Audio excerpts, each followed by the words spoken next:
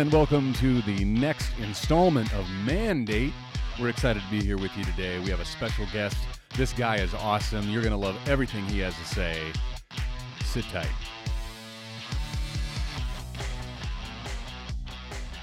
Hey, this is Joe Obermueller. I'm joined, as always, by my friend Ben Krusch. How you doing, Ben? I'm doing well, Joe Obermueller.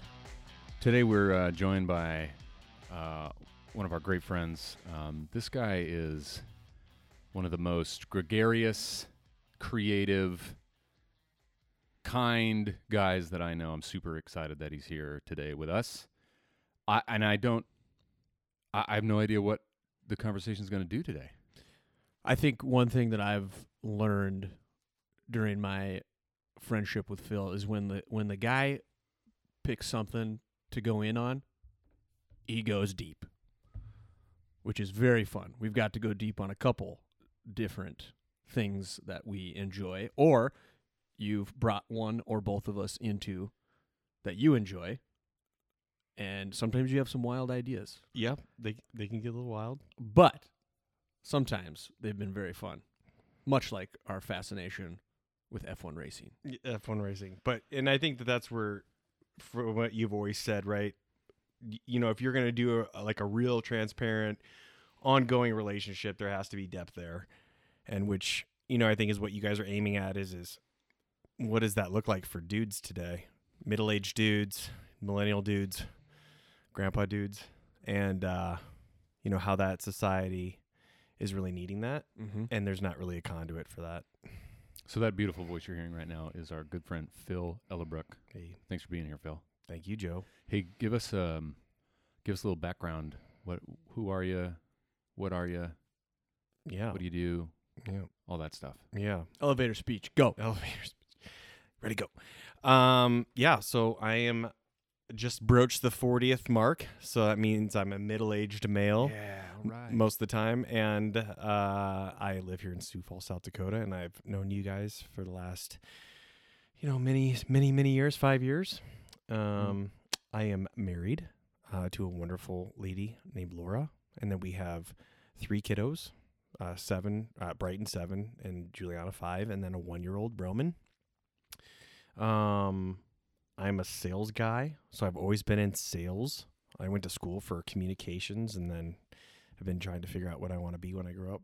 And while I do that, I've sold stuff from my first job was selling washers and dryers corporately for Maytag. And then I had a pretty good run in real estate from like 2005 to, when the market changed in Arizona, and then got into IT. So I've been in IT for last while, like probably decade. And then I did a run on some companies and a little bit of entrepreneurship. And that led me to, one of the big similarities that we all have is a genetic thread around a local for-profit Christian university, which is USF, University of Sioux Falls, where Joe currently runs the show, literally, in the theater department. So I've never heard it that way. I like that. That was really good. Run the show. And then, Ben was obviously in operations and administrations and all that good stuff. And you've taught there. That's right. I did teach. We've there. all taught there. You did too. That's which right. is really cool. Yeah. And then, so yeah, that's me, So you're like I said in the intro, you're a very gregarious, winsome kind of guy. You're the kind of guy that would make me really excited about Maytag washers and dryers. Yeah.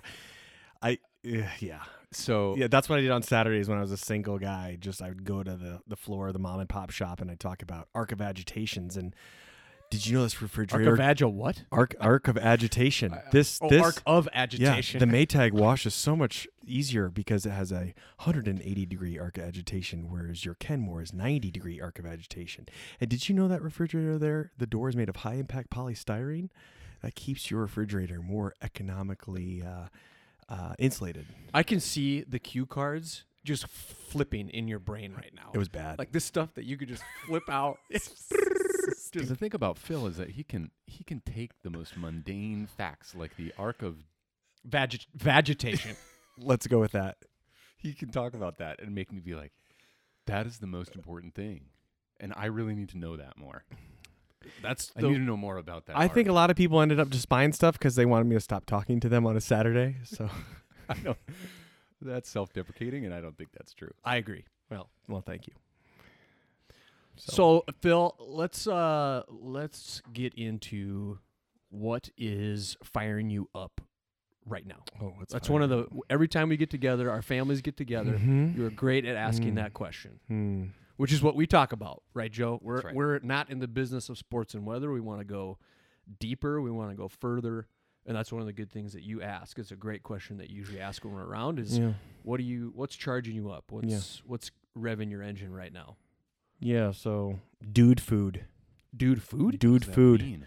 No, like what you want to talk about is dude food. You know what's feeding us? What's in the brains? You were making a metaphor. I was lost. I was so literal. I Yeah. was like, No, dude Please food. go further. Stuff that we need to chew on. So yeah, Beef jerky. So obviously 40 years old, right? So work is a big part, and being a dad is a big part. But yeah. So I mean, for me, trying to figure out. I'm getting to like that midlife crisis stage. And so a couple years ago, I think like a lot of people, you start to go, oh, we have this context as, Americans that we live, on average 70 to 90 years, probably 80. So I think there's this internal timer that kind of goes off at 40, right? And you start to think internally, okay, well, the first 40 years was about, growing up and figuring things out, and how do I not die? How do I get a job and pay my bills? And then now at 40, you're like, okay, I got that part pretty much figured out, right? I got a house and a car and a dog and, all that, these responsibilities. But you get into these quintessential things of, maybe what am I here for? And I don't know if a lot of guys actually go into that black hole, because it's pretty scary. Super scary. Right. Because like, who's going to help me if I go down in there? And how do I, do I want to know what that is going to feel like and look like? And then you start to get into a lot of other Neanderthal thoughts of like, well, what is after this life, right? And I think that's where a lot of people, start to have to think about, what then you start to think about death and meaning, and there's just so much to all of that, right? At the same time, it just comes flying at you. But I've, like most people, to get to the point, have gotten to that a little bit, and it's been good because it's allowed me to go back to a foundation of faith that I grew up on, a Christian household faith, right? Which I have owned, and I know that's something that we share. And I don't know how well that's pronounced in the embodiment of this podcast, but for me, that is important. And so it's brought up this thesis that I've talked to you guys a little bit about.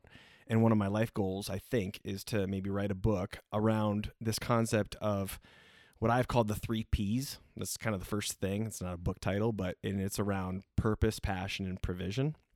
And there's been times, probably in the last few years through work or conversations that I've had, where I'm starting to think a little bit more about those Ps and what it means for legacy, what it means for eternity, and just overall purpose. So, without diving into that too much, that's really, I have all these other things that I like to do for fun and hobbies and things that take up my time. But really what matters to me and what I'm truly thinking about, my dude food right now is that's what I'm eating on and chewing on and figuring out. Yeah, I mean, that is so cool to hear about that. I can attest to this because I recently turned 40 as well. And there is a shift in thinking about all of those things you mentioned. And I don't think that thought about mortality and suddenly, oh, I am going to die at some point, and I don't know what it is. 40 is probably an ambiguous number, but there does seem to be more awareness of that. And I don't actually think that's a primitive thought. I think that's written into the fabric of being human. And I think you're right. And this might be the most important thing that you said. We're at a moment now where there has been that shift, and you can, I think there's one of two things you can do. You can just kind of ignore that and not talk about that and keep doing what you're doing or whatever. Or you can step into the discomfort of saying, I'm in this new place right now and I'm not, it's exciting in some ways, but scary in other ways. And have I fulfilled my purpose? Am I even there yet? Midlife crisis ideas. And I think you got to gather people around you that you love to be able to work through that stuff. So I'm just excited that you brought that up, and I do want to dive deeper into that and kind of the inspiration behind the book and how that came to be and what you think about those things. Yeah, so I think one of the questions I would kind of toss back out to you guys, and I'm generally curious, not just a conversation stimulator, but what is that saying, or where does that saying come from, midlife crisis? Like the literal words. I think I'll take a stab at that first. It's the point at which all of the things that you thought were going to be true, all of those expectations about work and family and fatherhood and being a husband or whatever it is, your expectations of that in your youth meet reality, and there is some conflict there, because most of the time, I might go even so far as to say all of the time, those two things are not the same. And so that crisis happens when suddenly you're confronted with that, and you're past the point of dreaming about it. It's like, oh, one day this will be true, and then enough of those days go by where you're like, wait a second, my expectations for life and reality are not the same thing. That's the crisis. What do you think, Ben? I could not have said it better. I'm not trying to be passive. I could not agree with Joe more than that. And so I come from a perspective where I think my wife and I gravitate towards people that are more tenured on this globe.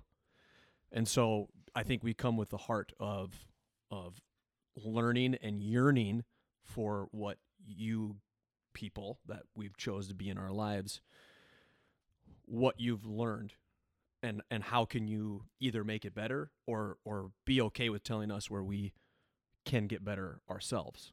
So I don't think that's happened to me yet. This midlife crisis. I agree with Joe. I think it's an arbitrary number. But it's something that I would say is pushing behind me, that is kind of a gust of wind behind me currently. I know it's there.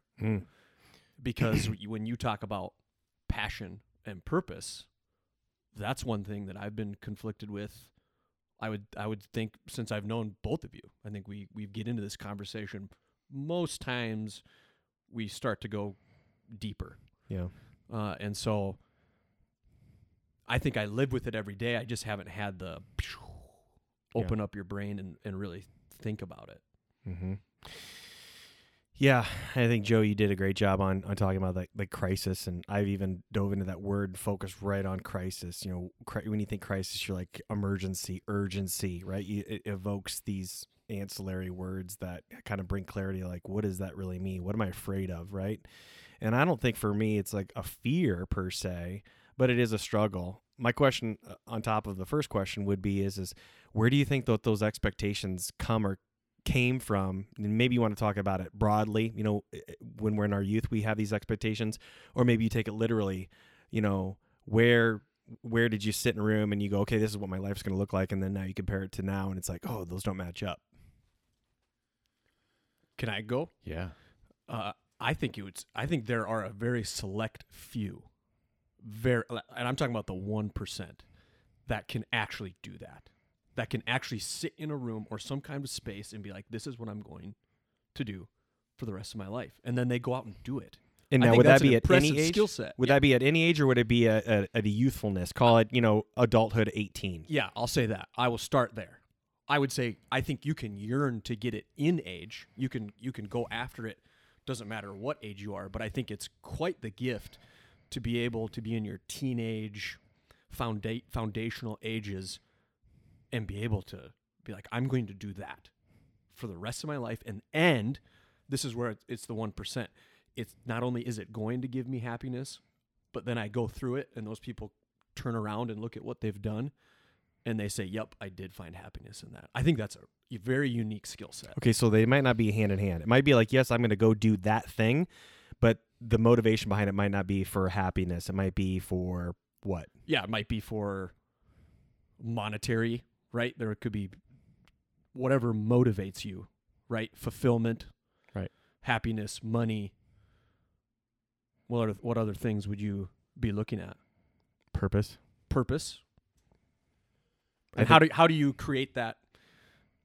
What's the word when you have all the circles, and then there's that one Olympic symbol? there's that triangle in the middle when you create three circles. Venn diagram. Venn diagram. Jeez. There it is. Thank Out you. of the three of us, I knew it would be Joe. Where do you? That's what I assume is the motivation for your book, right? Is to have all three of those combined. Yeah. There's a lot there. I think we'll kind of unravel that. But yes. One thing that this is very, the context for this conversation for me is very spiritual. And I think those three, that Venn diagram illustrates how I think about that, where the three circles sort of represent mission or purpose. The second one is, let me see if I can remember this, mission or purpose. The second one would be like community. I'm not going to think of the third one. I will in a minute. But at the center of that is something that's bigger. That center circle is something that's bigger than we are, which is God for me. That there is supernatural intervention in my life and direction in my life. And so I think anytime there's a striving, and our youth is so characterized by this, right? We're striving for something. We have a dream, and we're striving for that thing. And a lot of times those strivings, well, not a lot of times, all the time, that those strivings aren't perfect. No one experiences just perfect happiness from their job or from their money or from their family or circumstances or whatever. And I think getting to a place where you stop and you ask yourself, man, all these things that I thought were going to give me comfort or stability or happiness, none of those things actually do that. What is the thing? And so that's where I feel like I am now in a more distinct way, is thinking about it that way. Yeah. So it's tough when you don't have a foundation of kind of like eternity, or if you believe in that, because otherwise the movie's only as long as the years that you're going to live, right? So I think when you start to think about, you know, the midlife crisis or what my legacy is, it's like, well, how long is my legacy going to last, and why am I doing what I'm doing? And it opens up these really big questions, right? Like we talked about at the top of the call, top of the meeting. But so yeah, that's for me. It does start to get into the more of the faith, and, you know, why am I here? What's my purpose? What's the point of all of this, right? Which I think from people from various different religions or lack of religions, that's the inherent thing that every human wants to know is like, why am I here? And here meaning like physically, and then it transfers into, and for forever, what's my purpose? And, you know, when you look at social media, and especially younger kids, and their identity is wrapped up, right? In Facebook and Instagram and what they put out there, really what it is it's a cry, or it's a call to be recognized. And I would say, not from a self-esteem point of view, but it's to themselves. It's to their trueness of their soul man that's saying, I want to be recognized, or AKA, I want to have a purpose. I want to be recognized, not from a pride standpoint, but I want my life to mean something, right? I want to leave a legacy, or I want to have a purpose. Now, they might not recognize that or be able to articulate it, but I think that there is that craving to ultimately understand what was the blueprint for my life from day one, whether I built it according to the blueprint or not, so that at the end of it all, it reached its final formation and purpose, right? You look at any tree, right? You hold an apple seed in your hand, and you put it in the ground. No matter what happens around that, it was always destined to be a full-blown apple tree, right? You can't change that. You might try to in its own way, but it's always going to be an apple tree, right? It's the genetics. It's the way that it was built and meant to be. And so I think that that's ultimately what a lot of what I've been thinking about in this concept of the book is, and there's been some really impactful authors and speakers that I've stumbled upon in a timely fashion that have just ripped the top off of this mystery and have brought light, in my perspective, and truth and understanding, but in the most simple way, to where you look at it and you go, well, that's not that complex. I just wasn't aware. And one of those is your goal in life isn't to create your purpose. You were born with a purpose. And for some people, they hear that and they're like, that's too obtuse. That's too big. That's too grandiose. But it's really not. And it's the first step towards a like, you know, you hear about purpose-driven life or purpose-meaning life or leaving a legacy or an impact. I think it's the first major concrete step to that journey is looking at that, going, not what do I want to be, what was I created to be? If that makes any sense. So how have you experienced that, Phil? Yeah. So in some of these, and this will be my first kind of introduction, I've dropped this onto you guys, but for listeners that might listen to this, is the most insightful man that I have heard on this topic, who brings a lot of this revelation from a Christian philosophy or background, is this gentleman, Miles Monroe, Myles, and then Monroe, Munroe. He was from the Bahamas and lived there and was a preacher, had a relatively small but successful church, and he was a business person, but he was the son of a preacher and grew up, and I think he had like 8 kids, and you can go out there and read and hear about him. But he and his wife and family, I believe, all perished a couple years ago in a private airplane crash. But the teachings that he brought forth, books and podcasts, I'm just feeding on right now. And there's so much revelation that comes from him. So, you know, that's kind of, you ask the question, like, how are you doing that? I'm doing it bit by bit, because every time I spend a minute with this guy, I get 10 more questions or 10 more revelations. But he's really been talking about the big thing of a purpose and vision. And that's where this thing came out of. His big thesis, I think, this is my words and not his, is when we start off in life, where we talked about that youthfulness, we just pick a direction based upon, you know, a financial plan, or, you know, our parents want us to be a doctor or a lawyer or something like that. And we go down this career path and we go down a job and we don't go down work.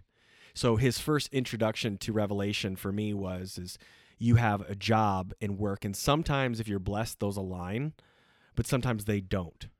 Perfect example, right? From a biblical standpoint, Jesus, what was his job? What do we know about Jesus? Woodworker, right? He did that for an income. That was a job. It was a financial means. Right. But was that purposeful to his work? No. What was his work? What was his business? Preaching the kingdom. Right? How about Paul? What was his? He was fisher of men. Was he a fisherman by trade? No, he was an apostle. He ended up being an apostle. But what was Paul? He was a tent maker. Oh yeah. He was a tent sales guy. One of the fishermen. Right? So, you know, I think there was this blurring, or there often is this blurring, that your job and your work are the same thing, where in reality that's not it. So your purpose may or may not be around your job, but so much of what, especially men in our society, we get wrapped up in our jobs because we see our job as fulfilling our purpose, which is to make money and to do all these things. And those things are all great, but that's not about our legacy. Why? Because we're not going to take that financial stuff with us, right? We're not getting anything in eternity because of any of that stuff. But the stuff that's around your work, aka the purpose of why you were made, is timeless, whether you're around or not. Your legacy, right? And so that at 40 has been the real look at it all. Like, yeah, you did this or you didn't do this or what have you, but what are you doing for your purpose, not just your job? It's really great to think of it that way. And you guys both know that I've talked to you guys many hours about how I view work and how entrenched I was in the idea that work really was an identity, and everything else, including my wife and children, come second. Even though I didn't articulate it quite as bluntly as that, that's really what that meant. So I think a lot of people probably resonate with that idea of, even if they can't articulate it that way, it's like, wow, my work, my job has job. really taken over. Yep. And that one thing that I think we can talk about through your journey specifically, Joe, because it has been somewhat what I would call magic, is because you wrestled with it for so many years, right? Like you said, we've talked about it for hours. However, it took years for you to come to that resolution, and I think this is the first year where I've seen that burden completely walk away from you. Like you have fully embraced it, and you've untethered yourself from some things. You've latched onto other things, right? I don't think we have to be like, okay, I'm walking away from that job, and it can't mean anything. I have to be fully invested over here with my family and my kids and my worship or my religion or anything like that. Just watching you untether from your job, just in terms of your emotional investment to it. I still feel as if your physical investment in what you're doing is there, but your emotional self-worth is not wrapped up in there anymore. And the point I'm trying to make is that you can't just listen to a podcast or read a book or get some sound advice from a friend and it's just going to magically change. It is an evolved procedure that's going to take years and years and years, and it takes a good book. It takes a good podcast. It takes good friends to slowly shave some of that away. That's right. Yeah. Yeah. Really well said, Ben. It really takes the commitment and really the faithfulness and steadfastness of friendship like this in order for us to ever make any progress with any of these things. And, so you guys have done that for me. My pastor's done that for me, and with me, I should say with me.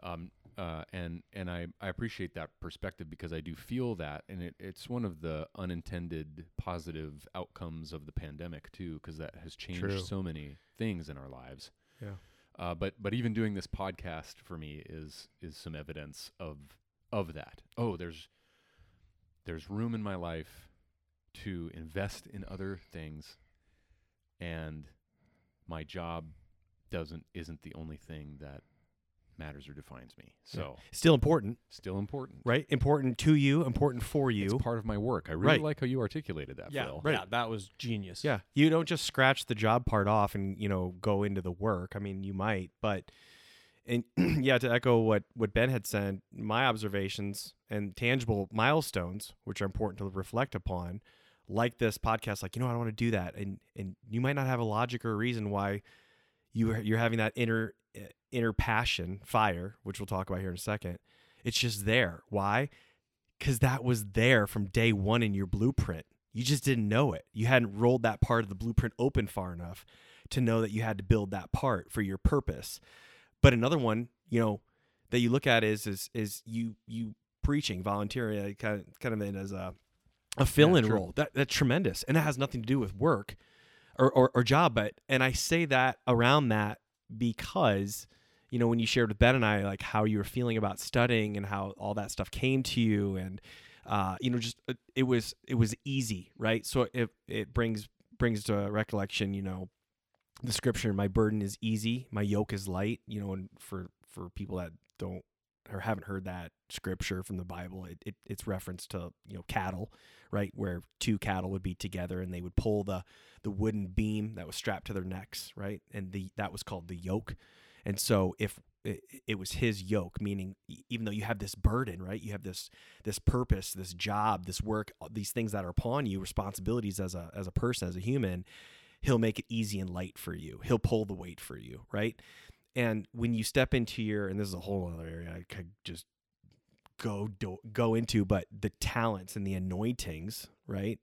That's more of a spiritual word, which may be unfamiliar, but the talents that you have inside of you, in your case, to articulate a message, to command attention, right, as an entertainer, but in this case, to convey a message, or to have a podcast to convey a message. Part of your purpose, as you start to, define it, from the outside in, to me, it looks like you are a communicator, you are an articulator, you are a message bringer, and that's part of your purpose. But for that's your work, part of what you really do. Your job is very similar to that, right? In the industry that you're in, and teaching others to do that as well.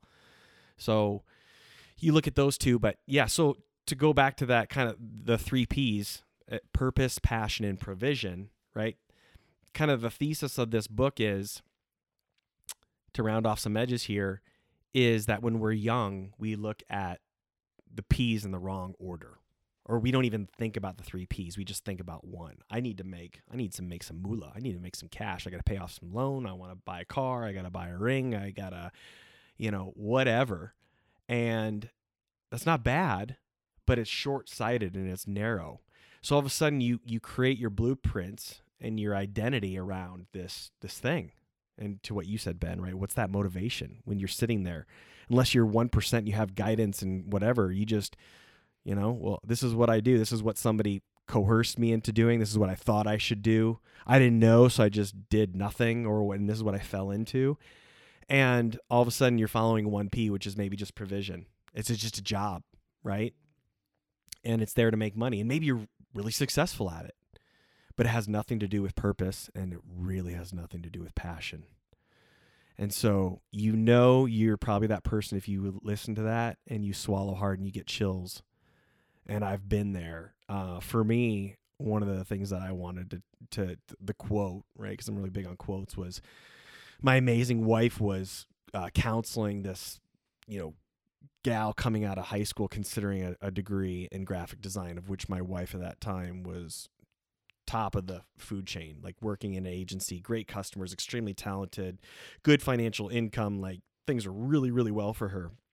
And I could literally, you guys, take you to the intersection on Camelback Road in Old Town Scottsdale. I could take you to the intersection when she said it, because it impacted me, and I wasn't even the audience, but I was in the car to hear her say this.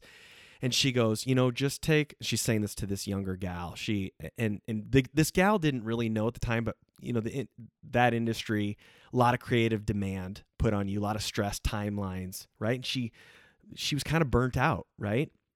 And I think too, it was a job, but she hadn't been passionate about it for a while. So I think she was calloused a little bit when she said this in a loving way to this gal. She goes along the lines of, just be careful what you get good at. You'll end up doing it for the rest of your life. And it hit me like a bucket of cold water in my back. And I think it's because it hit my spirit, and it realized, dude, you're living your life for your job, and you're not passionate about it at all. And what came rushing in at probably was like 32, maybe at that time, 10 years ago, was just this feeling of like, oh, there's way more.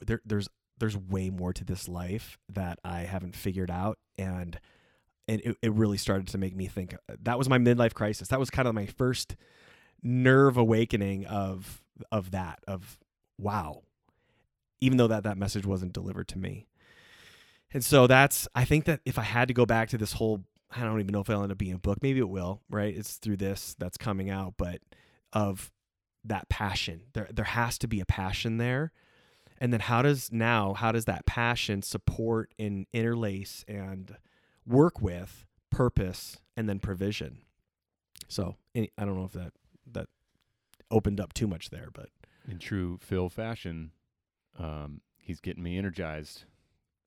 Jump on the bus, and that bus going fast. That's exciting, man. So I don't know if you guys, yes or no, but have you guys had that too, where have you ever looked at the 3 kind of P's, so to speak, as I call them: purpose, passion, and provision? I'll take it away. I have wanted to stare down that dragon, but like you said, scary. Why so? Because I am in the exact person that you brought up, that I feel like if I jump into that black hole, first of all, I don't know what the black hole even looks like. I know there's a black hole there. But this podcast would be part of it. Yep. Which is it's scary. Right. But thankfully I had a partner in it. But I would be too scared. Even though I know My wife would want me to do it. I would have plenty of support through friends, family. For me, it would be deciding what that would even look like. Right. Yeah. So right there, again, that's what I love about a lot of what I've read about Dr. Monroe's writings is like you have to just bake it down to the simplistic, right? Like, what do I like to do? And why is that important? Well, and I'm kind of jumping ahead here maybe, but if you're passionate about something, right? It's that age-old saying that you hear all the time, right? That some of your family members said, like, do what you love and you'll never work a day in your life, right? It's by Mark Twain or somebody really smart like that, right? But it is true. And that's a heck of a lot easier to do when you're 18, right? When you have no other responsibilities. And I got to tell you guys, I'm like literally getting goosebumps because this is what in preparation for this, I went back to listen to some of these podcasts from Dr. Monroe and Miles Monroe. And the thing he talks about in one of his last videos that I watched crosses over for the men audience out there about why it's so important for you to find your purpose at a young age. Because what Adam did is Adam had his job. He had his purpose. He had his work. And then he brought Eve to be a helper. And the message that Miles says is you as a man need to have it figured out because when she comes along, she's there to help you. And it's a huge burden when you're 40 years old and you realize you're not doing what you're supposed to be doing for God's purpose. And then how do you just simply hit reset, right? You know, because of the provision and the financial, I got responsibilities. And so he talks about that. And it's not to shame anybody that's in that, because I would say 99% of the population is probably in that position, right?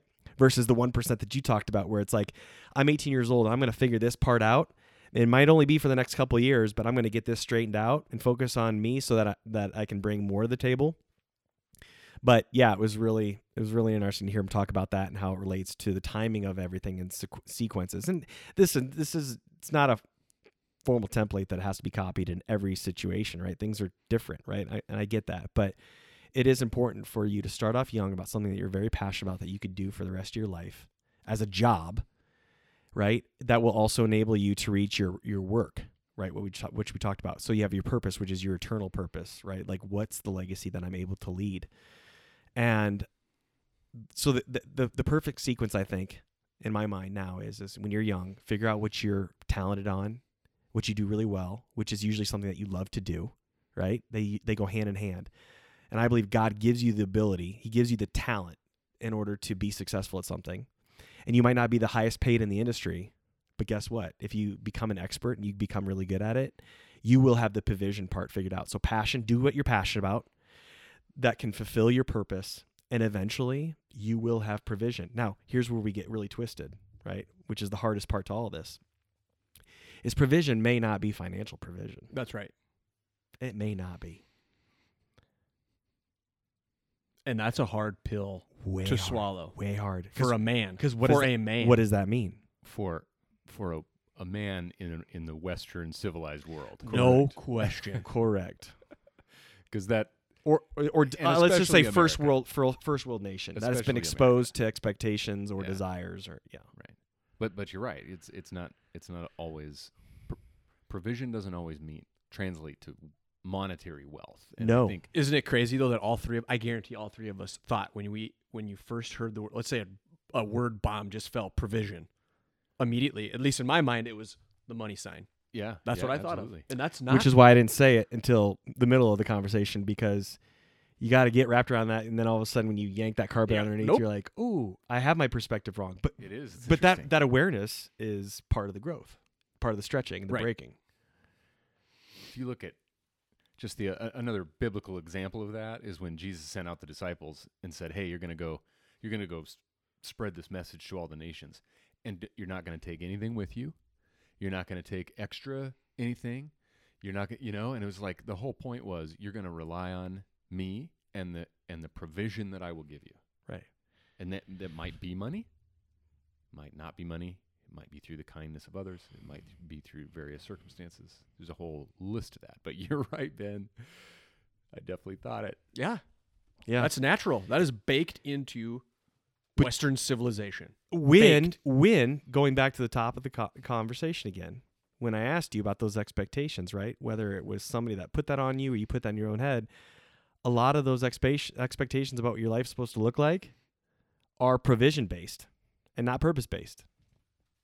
Yeah, that's Right? That's You true. got your house paid off by 45, right? Maybe 50. You know, you do this, you do that. Yeah, and I'm talking specifically right towards like the American audience, or got one or two cars, the white picket fence and the dog and all these kinds of things, but that's not necessarily provision. And I love the word provision because when you break it up into two words, what is it? Vision. Good vision.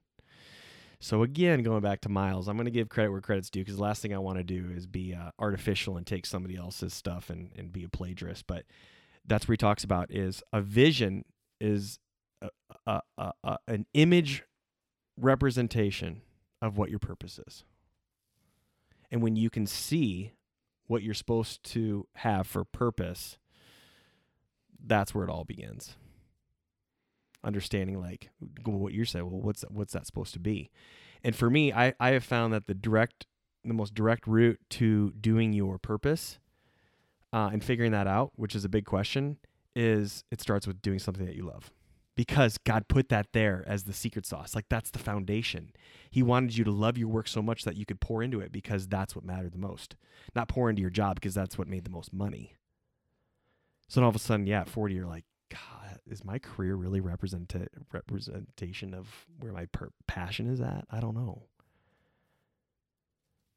Because you're stuck in the job, not your work. Right.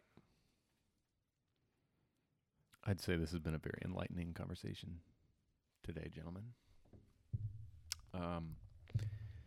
As we move towards wrapping it up here, we're recording this in December 2020. And Christmas is coming up. What's one of your favorite Christmas traditions? In a sentence or less. Unless were you just working on something over there, Ben? You looked inspired before I asked that question. Well, I was getting the how to reach us up again, Oh, but I'll yeah. talk about that. Okay. We'll talk about that later. But Okay. go. Okay. You keep so going. we'll answer the your favorite Christmas tradition question in a sentence or less. What's your favorite Christmas tradition, Phil? I would say the one that's probably the longest standing, and is we try to seek out Chinese food takeout for Christmas Eve night because we all know the craziness. What? Oh yeah. What do you? I think I I've like heard the way you said this. What? You seek it out? We seek it out. Do you pick a different place? Yeah, it depends if they're open or not. Right. and that was before COVID, right? So, yeah, we try to find a good Chinese restaurant for takeout, place the order, and then go to church service. Yeah. Mm-hmm. And then swing by, pick it up, and come back home and eat that while we, laugh and get ready to maybe do presents and caroling. And Hold on. Do you do presents Christmas Eve? we do. Okay. Christmas Eve night. That's We do. interesting. Yes. Ben? Mine is gone, unfortunately.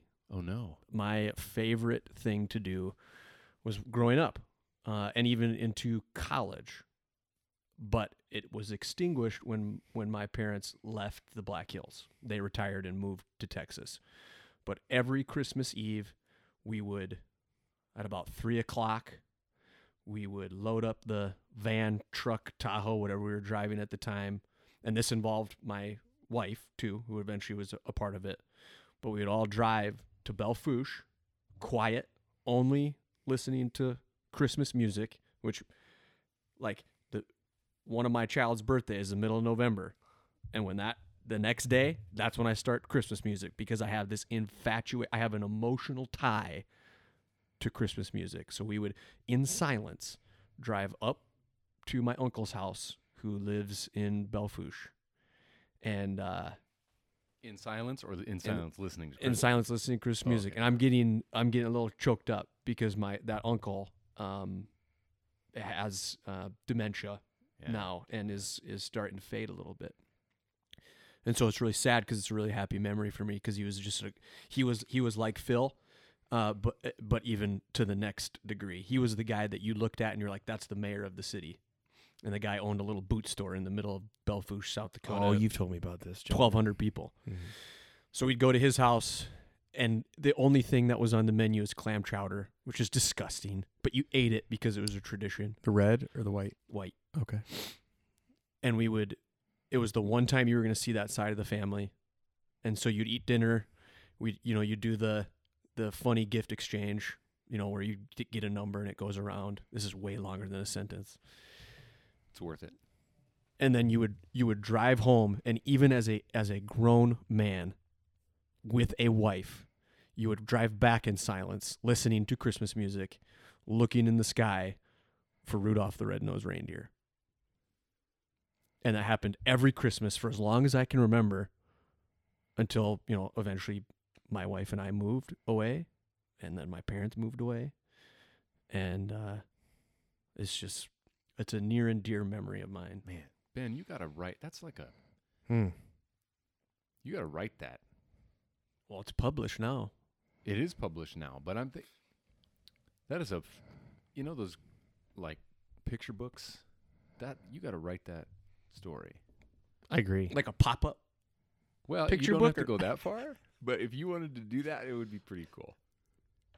And then in the back, there'd be a clam chowder recipe. Right. Which I would hate. I would have to put the most gross one out there. A lot of people love it. Yeah. I don't. I try it every year. You gotta figure out a way to bring the essence of that memory back. You're right. Because obviously you can't do, like so many things in our lives, can't do them forever or the same way. Right. Clearly that's meaningful. Yeah. Create that Experience. environment. Yeah. I love it. All right. Joe, can you do it in one sentence? I can. Like Phil, I used to open Christmas presents Christmas Eve when I was a kid. Mm-hmm. And which was always a really exciting thing for me. So it was like, go to Christmas Eve worship service, drive around town, look at Christmas lights, go home, open presents. Now, I married a wonderful woman who did not do it that way. And when you get married, you adopt new traditions, right? It took me a while to do this, but I have now adopted the tradition of waking up Christmas morning and that family time of just being together, giving each other those gifts, trying to remember, the difference between the gift giving and that's really fun and exciting. And also the reason why we celebrate Christmas and just kind of doing that as a family. I love that. So I'm looking forward to that. Thanks, guys. This was awesome. It was good. Thanks for asking me Ben, to come in and chat. Yeah. There's going to be folks I know that want to shoot us an email or get in touch with us somehow. Yep. So you can reach us, shoot us an email, mandate.pod@gmail.com, or you can find us on the gram at mandatepod. So we're excited to got a couple pictures. We're gonna socialize and show everyone that in a COVID environment, this is how you do a podcast. Phil, thanks for being with us today. Awesome to hear from you. Yeah, this is good. So good. Great way to spend the lunch hour with y'all. All right. Hey, thanks for being with us, folks. We'll see you next time on Mandate. Peace.